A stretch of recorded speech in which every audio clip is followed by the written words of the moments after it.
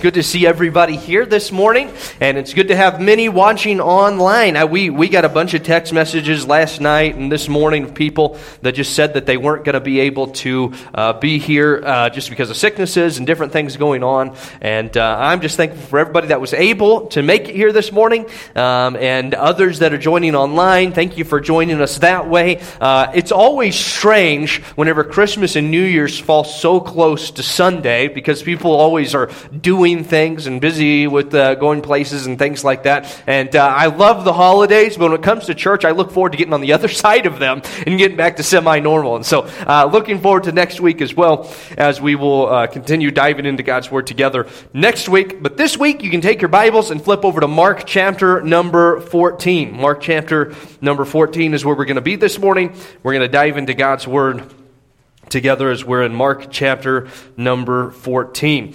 We have not been in the book of Mark for some time, so we took a break and spent some time in going through a Christmas series on the miracles of Christmas, and had a good time with that as we were working through some of those things. And now we make our way back into the book of Mark. Isaac asked me yesterday or the day before, he said, "Are we actually going to finish the book of Mark this year?" And I've got good news. Yes, we are. In fact, we're going to finish it in just a few weeks as we're making our way through.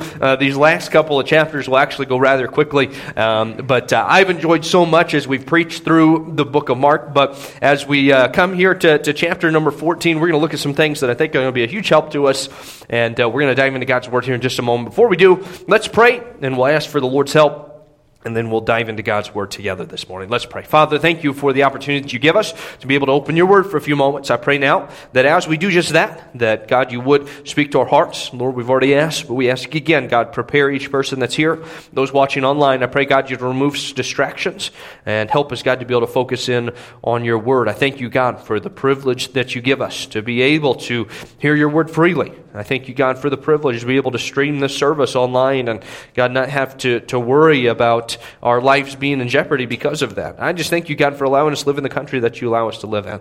And Father, as we dive into this new year, into 2022, God, I just ask that you would be glorified. We thank you for the opportunity to lift up your name, even in the singing that we've already done this morning. And I pray, God, now as we open your word, that your name would be glorified, and that so many, God, would be encouraged, Lord, to know you in a deeper way because of what we go through this morning. God, we love you. We thank you for your word. And God, we just pray all of these things in your Son's precious name. Amen. Isaac was sharing with me before the service that the songs that we sang, that there was one from the 16th century, one from the 17th century, one from the 18th century, one from the 19th century. And kind of interesting to see all these songs down through the century, and yet all of them, as we sang them, lifting up Christ's name. And I hope that it's drawn our attention to where we're going to look this morning. We're going to look at God, and I'm looking forward to doing that together. Well, to give us a little bit of background and remind us where we are in Mark chapter number 14, because it's been so long, and really it seems like a lifetime ago that we started into Matthew chapter number 14. All the way back at the very beginning, Jesus was there, and we saw the record of the woman coming in and anointing his body and his feet with oil. That seems like a lifetime ago, but we saw that took place, and then they made their way into town. They found their way into that upper room. We saw as Jesus and his disciples had the meal there, the Last Supper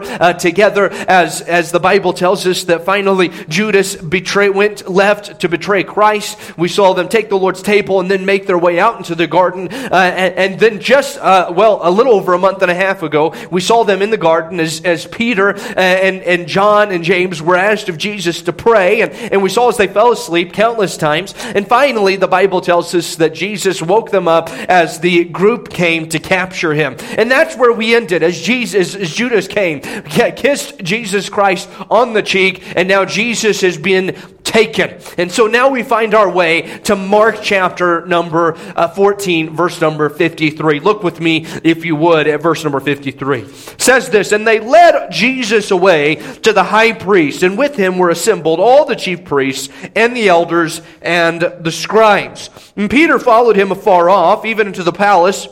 of the high priest, and he sat with the servants and warmed himself at the fire. And the chief priests and all the council sought for witness against Jesus to put him to death, and found none. For many bare false witness against him, but their witnesses agreed not together. And there arose certain and bare false witness against him, saying, We heard him say, I will destroy this temple that is made with hands, and within 3 days I will build another made without hands. But neither so did their witness agree together. Here, the Bible tells us, we know that Jesus has been taken. He's been led away. And just as a reminder here, when Jesus was led away to be led away captive by this group of people, it did not catch him by surprise. Jesus was not surprised by the betrayal of Jesus. While he was betrayed, he was not deceived. He knew exactly what was going to take place.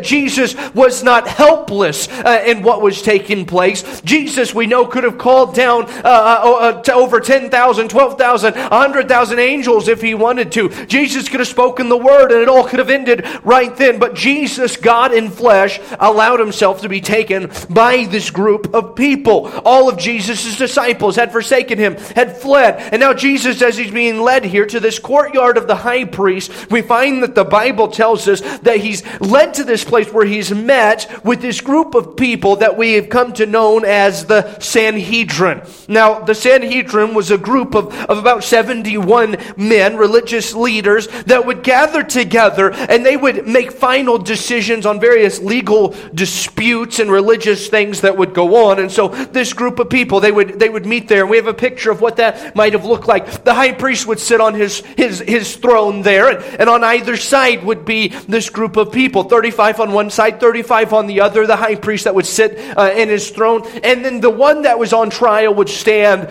in the midst of them. And then there'd be some seating that would be on the back end where people could come in and they could watch this trial that would take place. It would make its way out and people would be gathered. Some would stand, some would sit. But as they're all here, this congregation, we find that amongst this group of people, there's someone here that doesn't belong. Besides the 71 Sanhedrin, besides Jesus Christ, we find someone else that isn't supposed to be there. And we find him, the Bible tells us, in verse number 54. It says, And Peter followed him afar off. Here the Bible tells us amongst the Sanhedrin, this group of 71 people, amongst Jesus, somewhere in this group is a man by the name of Peter that we know somewhere so well. We find Peter walking in the council of the ungodly, standing in the way of sinners, really, and sitting in the seat of the scornful. And through his eyes, we get an inside look at a corrupt case. Remember again whose perspective the book of Mark is being written from. It is being penned by Mark, by inspiration of God, through the perspective of the Apostle Peter. Peter giving his background, his insight into the things that took place. According to verse number 55, this crowd had already determined the punishment. They just had to find something to convict him of. Look what it says there again in verse number 55. And the chief priest and all the council sought for witness against Jesus to put him to death. They found none. See, they already knew where they were going to. They already knew what they were going to achieve. They were going to put Jesus to death. In fact, for some time they had been looking for some way that they could trip him up, that they could catch him, so that they could take his life, so that they could end his life. In fact, in chapter number 15, verse number 10, we find the reason that they did this. The Bible tells us that Pilate knew that the chief priests had delivered him for envy. They were jealous of Jesus. They were jealous of the crowds that followed him. They were jealous of the miracles that he did. They were jealous of his power. They were jealous of his knowledge of the scriptures, his ability to confound them as they would add works to the salvation, as they would add works to the word of God, as they would do all this. And listen, they were jealous of all this. And so now their jealousy had led them to try to destroy this man named Jesus. And now they just had to figure out something they could convict him of so that they could take his life. There was certainly no innocent until proven guilty going on here. They were blinded by their pride, their desire to destroy Jesus. This group who professed to live according to the truth were not interested in finding it here. But in an ironic twist, they still desired to find something in the law to convict Jesus of. As Jesus stood there in the middle of this crowd, accusations began to be hurled, to begin to fly.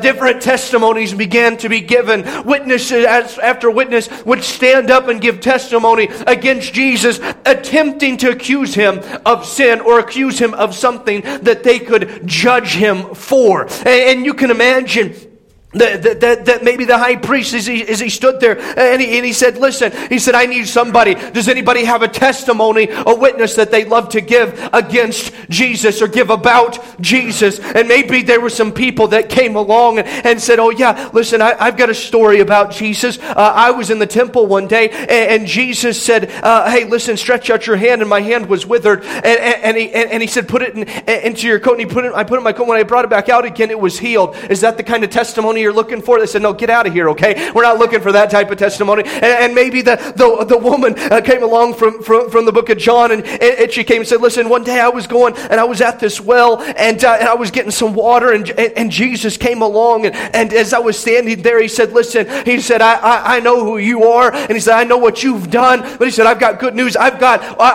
can forgive you for those things, and I can give you a new life. I can give you water from a well that you'll never have to drink from again. And she said, listen, I went and I told everybody about it. Is that the testimony that you're looking for? They said, get out of here. You're ruining our stories, okay? That's not what we're looking for. Testimony after testimony was given. And then finally someone would come along and they tried to testify against Jesus and accuse him of things. But the Bible tells us they couldn't get their testimonies, their witnesses to agree with one another. One person would stand up and would say something, and they say, listen, that's a good one. And somebody else would stand up and then they'd conflict with each other and say, we don't got anything anyway. And they throw that one out. And one after another, they tried to do this. They tried to bring up stories. In fact, the Bible even tells us in verse number 56 that many bear false witness against him, but their witnesses agreed not together. And there arose certain and bear false witness against him, saying, we heard him say, I will destroy this temple that is made with hands. And within 3 days I will build it another made without hands. But neither so did their witnesses agree together. I mean, they couldn't get their ducks in a row. They couldn't figure things out. I mean, just her accusation coming one after another, nothing making any sense. They could not find any sin that would stick on Jesus. And I'll tell you the reason why. It's because Jesus had never sinned. No sin that they could bring upon Jesus, no accusation of sin would stick. Why? Because Jesus had never sinned. And yet they were striving, doing their best to try to find something that they could put him to death for. And then why were they trying to do this? Well, according to the Old Testament law, in Numbers 35 verse number 30, and Deuteronomy 19 verse 15, it required 2 witnesses to condemn someone to death. And so they needed someone, a couple of people, to agree. And as Peter watched on, accusation after accusation was brought against Jesus, and he stood there silently. But there was no need to dispute, because Jesus would not be convicted of sin. No sin would stick on Jesus, because Jesus had never sinned. But then we find that the high priest, he stood, the Bible tells us, and he comes down to where Jesus was. And he leveled one final question. Look at verse number 61. Verse number 60, rather. It says this, and the high priest stood up in the midst and asked Jesus, saying, answerest thou nothing? What is it which these witness against thee? And he held his peace. He says, don't you have anything to say about what's being said against you? And Jesus had nothing to say at all. It was one of these things like, hey, listen, I have the right to remain silent because there's nothing I need to say to convict myself, because there's nothing you can convict me of. Jesus remained absolutely silent, fulfilling the prophecies in Isaiah that talked about how they were going to beat him and they were going to level these charges against him, and yet he would never even open his mouth. But look at verse 61.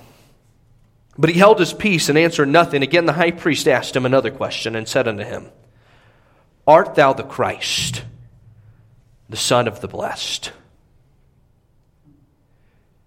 Listen, Jesus was guilty on one charge. In verse number 62, he said, I am. I am.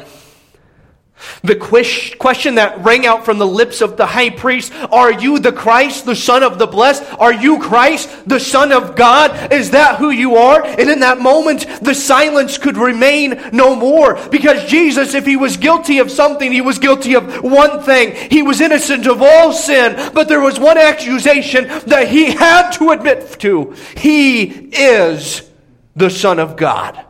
With two simple words, I am. Jesus brought to remembrance the familiar story for everybody that was there. The story of Moses. There he was at that burning bush in Exodus chapter number 3. And as Moses stood before that burning bush that was not consumed, and the bush, God spoke from that bush and said, Moses, take off your shoes. The place that you're on is holy ground. And God began to tell the story. He said, Moses, I got a plan for you. I'm going to use you to deliver my people out of Egypt. And Moses said, why? How would they believe? They'll never believe me. Who should I tell them has sent me? And he said, Moses, you tell them, I am has sent you. I am that I am, the self-existent one, the very person of God, the omnipotent one, the one who spoke and all things came to be, the one that parted the Red Sea, the one that stopped the mouths of lions, the one that brought down fire from the sky, and the one that made Jericho's walls fall flat. He spoke and he said, I am. And here the Bible tells us when they asked him and they said, Jesus, just who do you think you are? Are you really Jesus? Are you really the Christ? Are you really the Son of God? Jesus spoke to that high priest, and everyone knew exactly who Jesus was saying that he was. He declared, I am. But he didn't stop there. No, look what he says in verse number 62. He says, I am. And he looks at that high priest that thought he had so much power, that high priest that thought he had so much pomp, that high priest that thought he could do whatever he wanted to, and he could say whatever he wanted to say. Look at what Jesus said. And he said, and ye, pointing the finger right at him, and ye shall see the Son of Man sitting on the right hand of power and coming in the clouds of heaven. Oh, listen, Jesus Christ, he looks at him and he makes it very clear on that day, yes, the high priest would be the judge. Yes, on that day, the high priest might have the last word. Yes, the high priest on that day could level his false accusations and twist this kangaroo court into this form that he wanted it to be and get the results that he desired. But there was coming a day very soon when Jesus would rise from the dead and he would ascend into heaven and he would sit on the right hand of the throne of God, and one day every eye will see and every tongue will confess, as Isaac was reading us those verses out of Philippians chapter number 2, that he is Lord when he returns in the clouds at his second coming. And when Jesus was saying what he was saying in that moment, he was saying, oh yes, I am the great I am, and no matter what you do today, I still will be. Friend, can I remind us here today, as we go into 2022, we've just started. We're on the second day of 2022. We're just beginning. Can I remind us today, the I am still is. The great I am still is. You see, as we look around our world and we see division, we see divisiveness, we see wickedness everywhere. Sin is rampant. It's blatant. It's all over the place. Families are falling apart. 2020 was a doozy. 2021 tried to one-up it, and who knows what 2022 may hold for us in store. Who knows what's going to take place. Romans chapter number 1 is becoming more and more a reality in the world that we live in today, where people are worshiping, serving the creature more than the creator, where people are lifting up themselves, where people are committing wickedness everywhere around us, where there's a immoral lifestyle that's taking place, where it doesn't take much time when you flip on the TV and it's right there in front of you. It's just shoved right into your face. Every single commercial that you look at has something to do with the homosexual agenda or the transgender agenda or some of these things that are just absolute wickedness against the Word of God. Hey, listen, friend, can I tell you, in this world that we're living in 2022, I can tell you the I am still is. Complacency in the church house has become the norm. Comfortable Christianity is everywhere that we live. I had the opportunity to go to a meeting a few months back. And at this meeting, it was a group of people. They were discussing some stakeholders in our town and in towns. And they were going through and they were talking about what a stakeholder was. A stakeholder was somebody that had an immense amount of influence in a town. And they were going through and they were naming different places or different people that would be considered a stakeholder. They talked about how the school would be a stakeholder, that it has an immense amount of influence on the community. That makes sense. Our kids go to the school. And so that obviously has an influence on families, has an influence on people. Obviously, that was a stakeholder. They mentioned some restaurants and businesses that might be in town, how these are places that people go to, that oftentimes they are stakeholders in the town. They mentioned, hey, listen, a mayor or a city council, a group of people, oftentimes they are stakeholders in the town that have an influence on what takes place in the people of a town. But as we went through and as they named all these various locations, all these different people and places that were stakeholders in the town, there was one place that was glaringly absent. The place that didn't come up. The place that wasn't mentioned. I'll tell you what it was. It was the church. The church. The church that once upon a time, way back when, it was the main location that everything took place at. If there was a meeting that was to be held, it was held at the church. School, whenever it was in session during the week, where was it? It was at the church. When something had to take place, it took place at the church. It had a major impact in the town. Listen, today, what a sad thing that it is that oftentimes the church house is nothing more than an afterthought. It's a place that you pass by and drive on the road. What a sad thing that people would live in the town of Whitehall and not know about Whitehall Baptist Church. I believe that the reason that the church wasn't mentioned is because the church has become an ineffective part of society. And here's the sad part. Most Christians are okay with it. They're okay with just existing. Because let's just be honest, for most Christians, most people, the church house is little more than a country club that we come to just fellowship with our friends. Enjoy a meal after a service every once in a while. But there's no real life change that's taking place. Oh, we've lost sight of the holiness of God. That holiness that we were singing about this morning, the glory of God, how great thou art. We've lost sight of it. They're just words. They're just songs that we sing. They're just words on a screen. They're just words on a page, and they don't affect us anymore. Church has become something that we do instead of who we are. You understand that the church is not a building? Sure, we meet here. But the church is a called out assembly, saved, baptized believers. It's the people. The people. And listen, what a sad thing that the church, not the church house, the church has become so ineffective. Revival is just a cliche term that preachers throw around, but no one really believes is possible. We've got money for hamburgers, but not for missions. We've got time for sports, but not for church. Time for the TV, but not for our Bibles. We're social media experts, but we're Bible illiterate. And it should humble us. And it should break us. Because while we may not be what we ought to be, God is still who He is.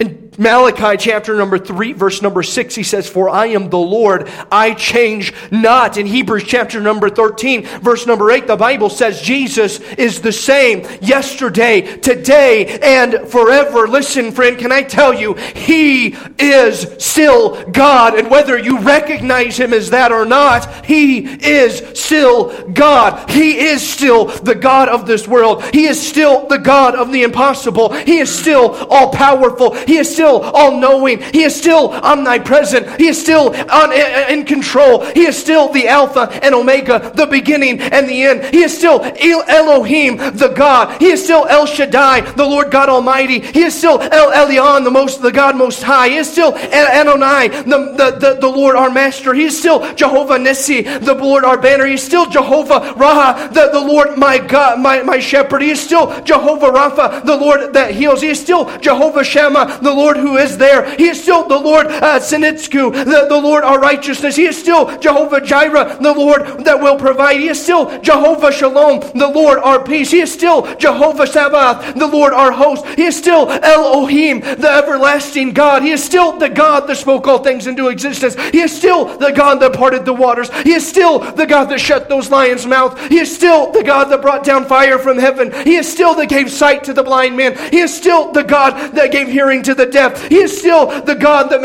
helped the lame man to walk. He is still the God that made the leper to be healed. He is still the God that cast out demons. He is still the God that raised Lazarus from the grave. He is still the God that gave his life on that cross. He is still the God that arose from the grave. He is still the God that can save your soul. And He is still the God that can repair your marriage. He is still the God that can bring your wayward child back home. And He is still the God that can forgive your sins and use your life. And He is still the God that can send revival to this church. He is still the God that can turn our town upside down for Him. And I'm here to tell you today that, listen, friend, the great I Am still is. He has not lost His power. He has not changed. He is not different than who He was. Listen, friend, if anybody moved away, it is not Him, it is us. And friend, the Bible tells us that if we will draw nigh to God, He will draw nigh to us. And friend, we can experience revival in our church, and we can see 2022 be the greatest year that we've ever experienced. And we can see God do the impossible because He is still God. And it didn't matter if the high priest believed it or not. And it didn't matter if the Sanhedrin declared it or not. And it doesn't matter if you believe it today or not. The I Am still is. The God of Abraham, Isaac, and Jacob is still God today. And in 2022, He can still do exceeding abundantly above all that we could ask or think. The question today is, what will you do? What will you do with who He is? We see what the high priest did with Him. Look at verse number 63. Then the high priest rent his clothes, saith, What need we any further witness? Ye have heard the blasphemy that, what think ye? And they all condemned Him to be guilty of death. Some began to spit on Him, to cover His face, to buffet Him, and to say unto Him, Prophesy. And the servants did strike Him with the palms of His hand. They found Jesus guilty of the only thing they could get Him on. He was God. And He professed to be. And that predetermined punishment was declared by all of them in verse number 64, the predetermined punishment, which was death. Then the Bible says that some of them began to leave their seat to walk down where Jesus was. They spat on Him. You say, what did that mean? It meant the same thing it means today. Absolute disrespect. I mean, just the lowest form. Spitting on the Savior, the God of the world. Then they'd take a coat and they'd put it over His head, and the Bible tells us that they take their fists and they begin to punch Him. And they'd say, who was it that hit you? Hey, if you're really God, who was it that just punched you? Tell us who it was. What is their name? It was an ugly and disgusting sight. And all the time, Jesus never uttered a word. But the truth is, He knew exactly who it was that spat on Him. He knew the names of every person who punched Him. He knew every detail of every false accuser's life. He knew every person that mockingly proclaimed that He was God with their lips, but beat Him with their fists. And listen, friend, I can't imagine anyone here today that's accepted Christ as their Savior flat out rejecting Christ like that. I mean, we can't even fathom it, okay? I mean, let's just be honest. I mean, maybe in some crowds, maybe in the halls of Congress, I don't know. But listen, in the church house, I mean, if we could bring Jesus in here, listen, nobody would spit on him. Nobody would buffet him. Nobody would do those things. There's no question about it. In your life, in your daily life, nobody would have participated in something like this. None of us would have. I have no doubt in my mind that nobody that's watching online today thinks to themselves, yeah, if I had been in that crowd, I'd have been right down there with them. Nobody would have. But there are many that would find company with Peter in that crowd. While he didn't go down and punch Jesus, and while he didn't spit on him, he stood back and said nothing and did nothing.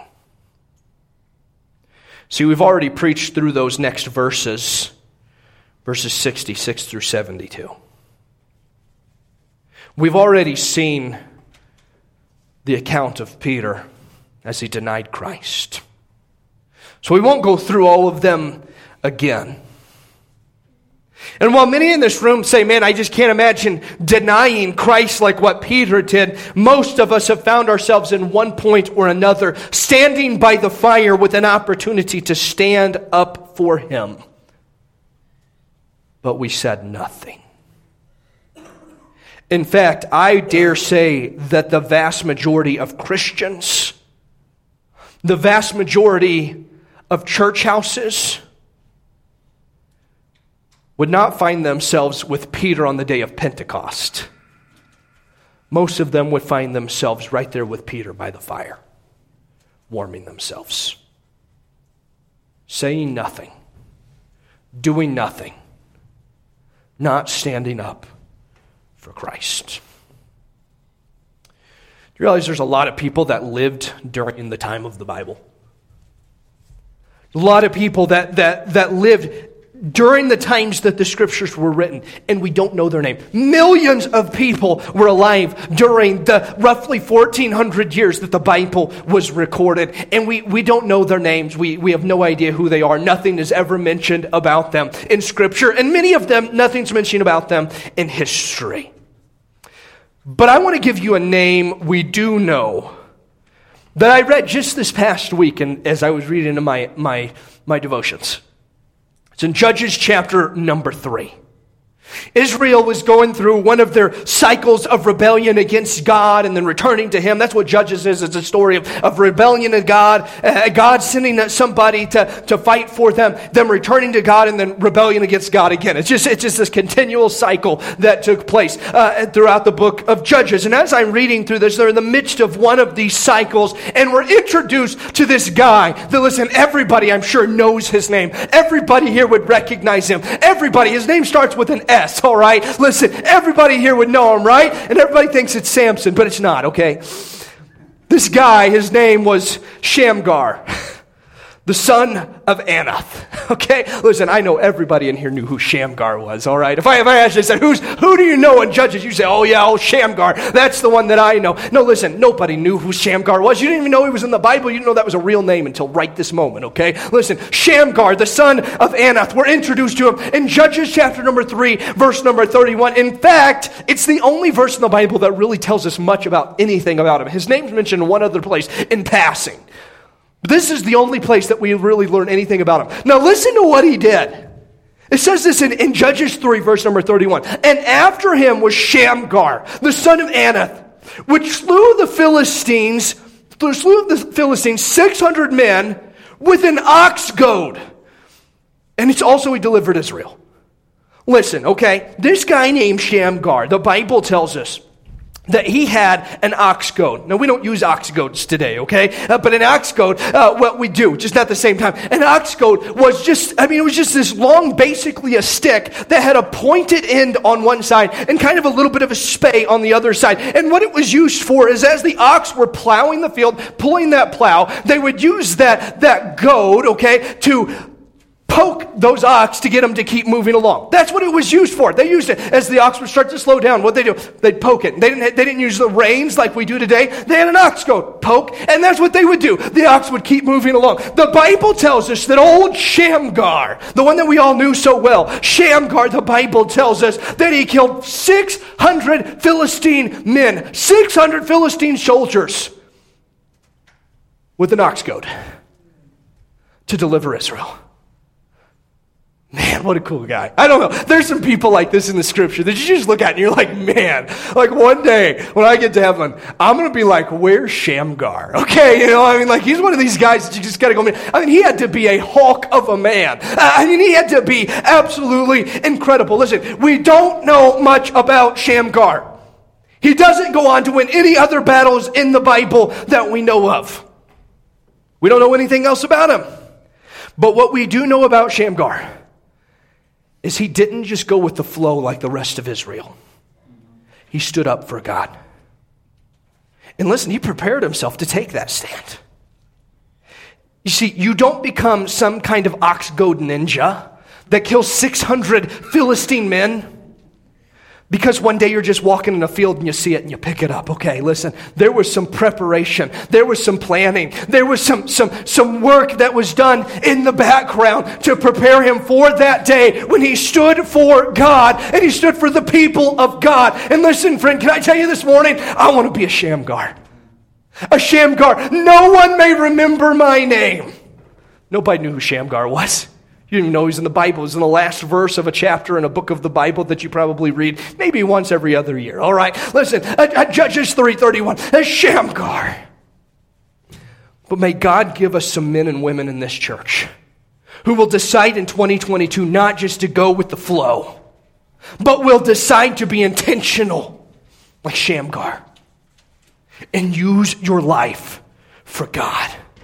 2 Corinthians chapter number 5, verse number 20 says, now then, we are ambassadors for Christ, as though God did beseech you by us. Listen, friend, we are supposed to be ambassadors for Christ. We are supposed to stand on behalf of Christ. Listen, friend, the great I am still is, and he still wants to do great things today. He wants to see our town come to Christ. He wants to use our church to contain a crowd that can't even fit in the doors of this church. He wants to do something that will cause everyone else to stand back like they did at the Red Sea, like Nebuchadnezzar staring into that fire. Listen, friend, like the king was when he came to the lion's den, and everyone to be able to say, only God could do that. The I am still is. And it didn't matter if the high priest believed it. It didn't matter if the Sanhedrin declared it. It doesn't matter if you believe it today. Listen, friend, he is still God.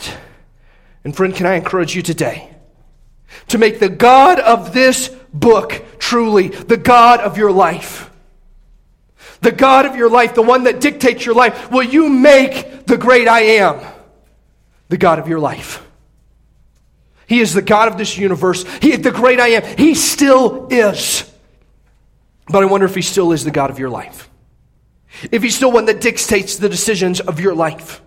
Oh, friend, in 2022, you are going to choose to give your life to him like you never have before. In 2022, you can decide that you aren't just going to go with the flow, but you're going to be intentional with your life and stand up for God and prepare yourself so that you can know him and be ready to share about him. In 2022, by God's grace, you're going to find somebody to give the gospel to. I'd encourage everybody in this room, every person that's watching online, to just purpose in your heart to say, Lord, will you help me this year? This year, will you help me to give the gospel to somebody? You say, Kyle, I don't know how to do that. Listen, friend, I got great news. You got a whole year to learn how to. And I can tell you right now, it's not real hard to learn. Because all you have to do is make that decision yourself if you haven't. Accept Christ as your Savior. Recognize that you are a sinner that deserves punishment in eternity in a lake of fire. And come to that place where you say, God, will you forgive me for my sins? And then you have to be able to take that and go to someone else and tell them what you did. I'd encourage everybody to pray and say, God, will you help me in 2022 to find somebody to share the gospel with? In 2022, by God's grace. Maybe you say, you know what, I'm going to get involved in serving like never before.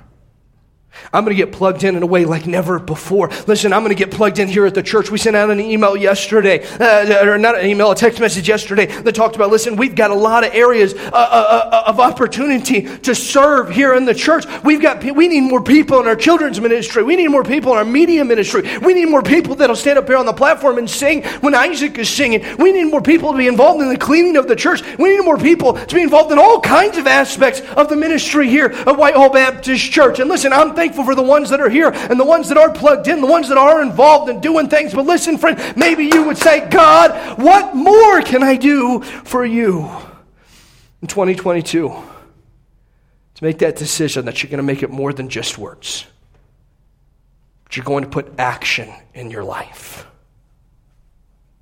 Friend, the I am still is. My prayer for you is that you will get as close to God, so close that He will consume your life. That you won't find yourself just comfortable being over there with Peter, just warming yourself by the fire. But you'll be somebody that'll stand up and stand out for Him. D.L. Moody was one of the greatest preachers to ever step foot on American soil. His name's recognized by Christians and by those outside the church alike. His preaching was used to shake 2 continents for the cause of Christ with the gospel. It's said that he personally led over 1 million people to Christ. That's just astounding. The year was 1873, and in an afternoon conference, Moody pulled aside a British revivalist named Henry Varley. He asked Varley if he had recalled some words that Varley had spoken to him about a year earlier, just prior to Moody returning to the United States and to Chicago. Moody asked him, he said, do you remember the words that you said? Varley replied, I well remember your interview, but I do not recall any special utterance. Don't you remember saying, Moody, the world is yet to see what God will do with a man fully consecrated to Him?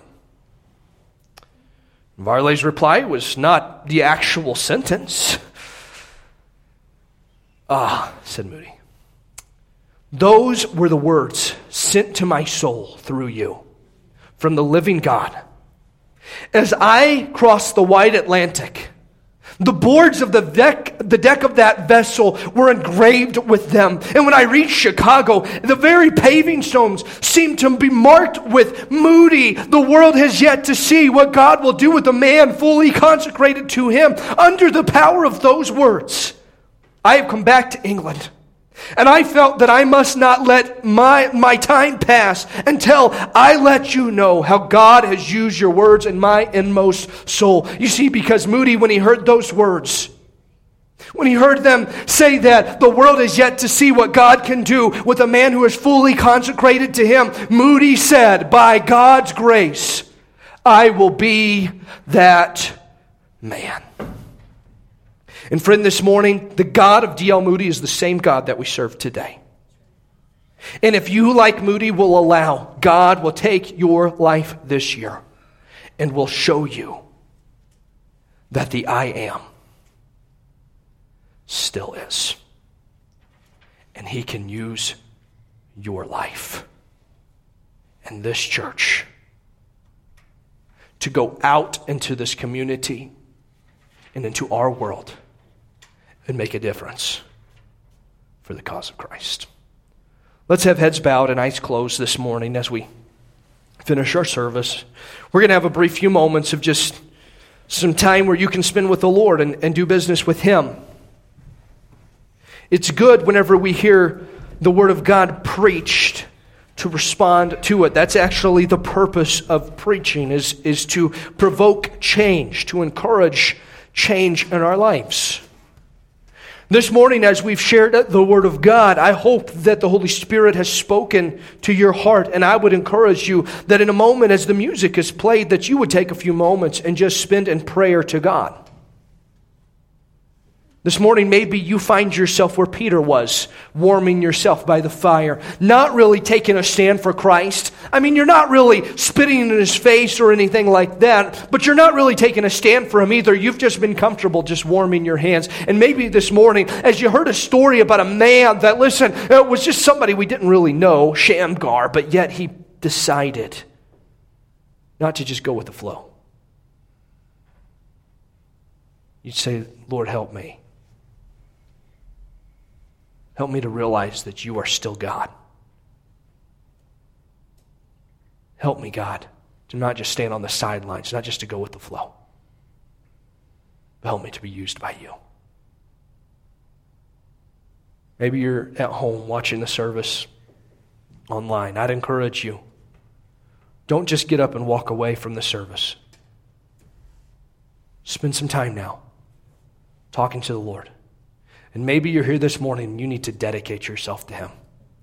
And say, God, as we start this new year, help me in 2022 to give myself to you. Lord, use my life. God, I want to be a Shamgar.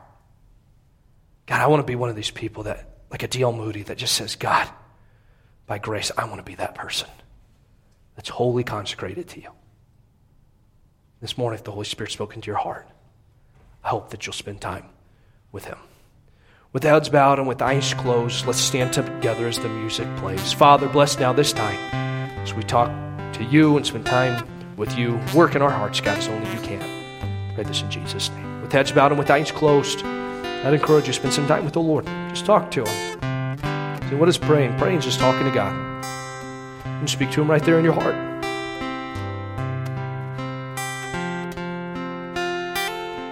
God wants to do so much greater than what you can imagine this year. So much more. I encourage you, get a clear view of God. See who He is. He's still the God that does the impossible. He's still the God that does miracles. He has not changed. He wants to use your life. If we would but heed to Him.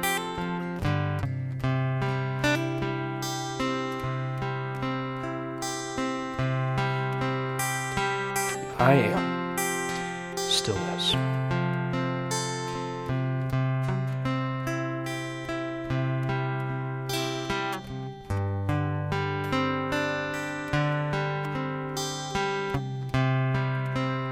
Father, thank you for each person that's here, those watching online. I pray, God, that your Holy Spirit would continue to move in our midst. I pray, God, that your word would continue to convict our hearts. And Lord, as we think of this passage of Scripture that we've looked at this morning, I pray, God, that we would see Christ there. And as all the accusers came and nothing stuck, and yet, Father, there was one thing that was true about Him. He is God. I pray, God, that we would see Him as He was and who He is. And I pray, God, that each person would allow Him to be the God of their life. Lord, that we would set our selfish desires and will aside. We'd focus our attention on you. I pray that this year, 2022, would be a year at Whitehall Baptist Church like we have never experienced before. I pray, God, that we would see you work in ways that we've never seen before. I pray, God, that we would see souls saved in numbers, Lord, like we've never seen before. And God, we point all the glory right back to you. Thank you, God, for what you've done already. But God, how we look forward to what you're going to do. And God, we pray all of these things in your Son, Jesus Christ's precious name. Amen. Amen.